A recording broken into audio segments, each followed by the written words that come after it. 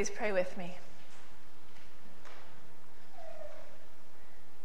God of grace, let the words of my mouth and the meditations of all our hearts be acceptable in your sight, O God, our rock and our Redeemer.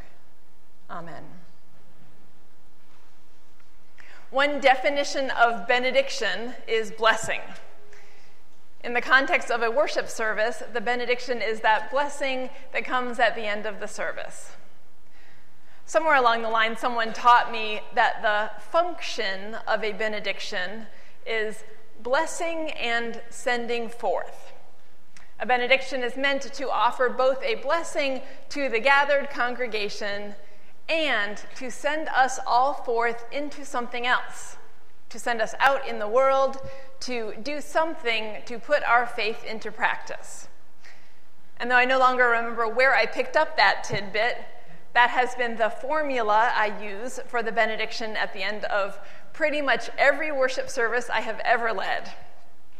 Blessing and sending forth. Many of you recognize that as the formula I use, and I know you recognize that because many people have commented on it. Today, the whole service is a benediction of sorts. With the exception of our first hymn, all our hymns today are sending forth hymns that would normally be used at the end of a service. Folks have asked recently if I've been working my favorite hymns into recent services, and I do love to sing my favorite hymns. But I love a worship service with a tightly woven theme even more. So that's been the real guide to choosing hymns these past few weeks, and of course today. You will notice that the two sending forth hymns in the middle of our service today include many references to how we live our faith in daily life, how we put our faith into practice. The hope in worship is always, I think, to extend the fruits of worship into daily life, into how we face the tasks of our everyday life, for the fruits of worship to blossom in action. Each week when I offer the benediction, I begin with something like, "And now, as you go out from this time and place into whatever this week may hold for you." And as I do this, I often scan the congregation. I see your faces. And sometimes I know something of what you will be facing in the coming week, and some piece of your story comes to mind. Or if I don't know, I wonder and imagine what the week might hold for you. And I have hopes that your faith will make a difference in how you navigate your week. And even that whatever you receive by coming to worship will help sustain you for what you face in the week. As I was thinking about today's benediction, about the entire service, I was thinking that this time I am sending you forth not so much as a collection of individuals into your respective weeks, but instead sending you forth as a congregation into all that the future will hold for you. Planning ahead is great until you get to a particular week and realize you don't want to talk about the scripture you dutifully chose some weeks before. The passage from Joel was chosen with your future in mind, chosen to convey the hope that God's Spirit will be poured out upon you, that together you will dream dreams and see visions that carry you forward together. But you know what? In a way, I have been sending you forth into your future for weeks now, maybe even months. I went back and counted at least 5 entire sermons in recent months, plus pieces of other sermons that highlight your dreams and your visions for the future. I've been saying quite a lot about where you are headed, where I believe God is calling you, and the work you all have laid out for the coming months. Every sermon emphasizing the DNA of this congregation and charging you to be who you are, to carry your DNA forward. Every sermon talking about the pathway process every sermon highlighting the visions for ministry that have emerged in our 3 areas of ministry emphasis, all of this is to some extent a way of sending you forth into your future as a congregation. I knew all along that today would be a time not only for me sending you forth, but a time for us to send each other forth, you and I. But if I have already said so much about where I imagine you all are headed as a congregation, maybe today is a time to talk a bit more about what you are sending me forth into. Back to my benediction formula: blessing and sending forth. I don't entirely know what the blessings of our time together have been for you, but I know what they have been for me. And 2 areas of blessing stand out in particular. A huge area of blessing for me in my time here is how much I have learned and grown as a pastor. I've learned and grown so much. So much of what we have worked on together in these years, I didn't know how to do before I got here. There has been tons of trial and error, and over, I have learned new things, step by step along the way. It has really hit me this week, as I've been reflecting back, how very much I have learned. I have grown, both personally and professionally. A second huge blessing has been the relationships here.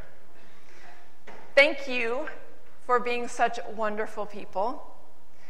Thank you for letting me in to your lives. Thank you for working so collaboratively with me. Thank you for touching my life in such meaningful ways. I just don't have enough words or the right words to say what my relationships with you have meant to me. Some weeks ago, I began to think in earnest about how to wrap things up here, and I decided to go through the church directory and make a schedule to really plan out how to spend more quality time with you all. There were just a couple of problems with that idea.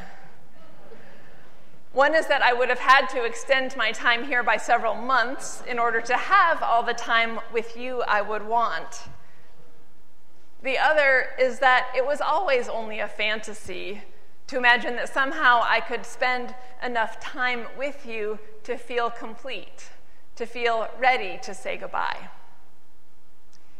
In truth, I am ready to be done with this work, at least for a time. I am tired. I'm ready to get some more rest. But I am not done with you.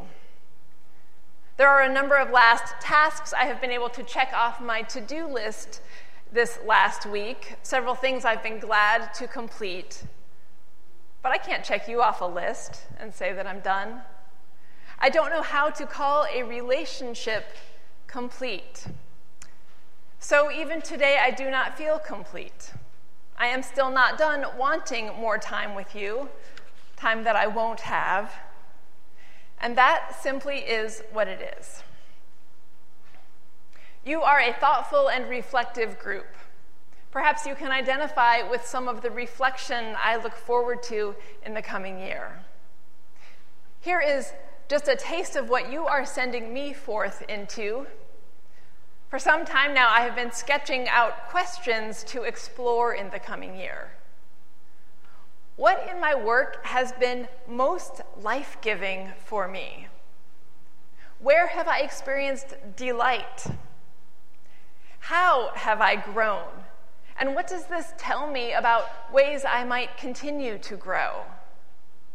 How does my professional role fit with the role of being a beloved child of God, called to follow Jesus? And how do I feel about the ways I have and have not been faithfully following Jesus? What do I want to do about it? How do I feel and what do I think about church at a time when the place of church in our world is changing dramatically?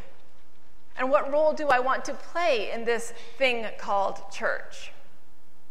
I am looking forward to this time for reflection. The second scripture I chose today was the reading from Jeremiah.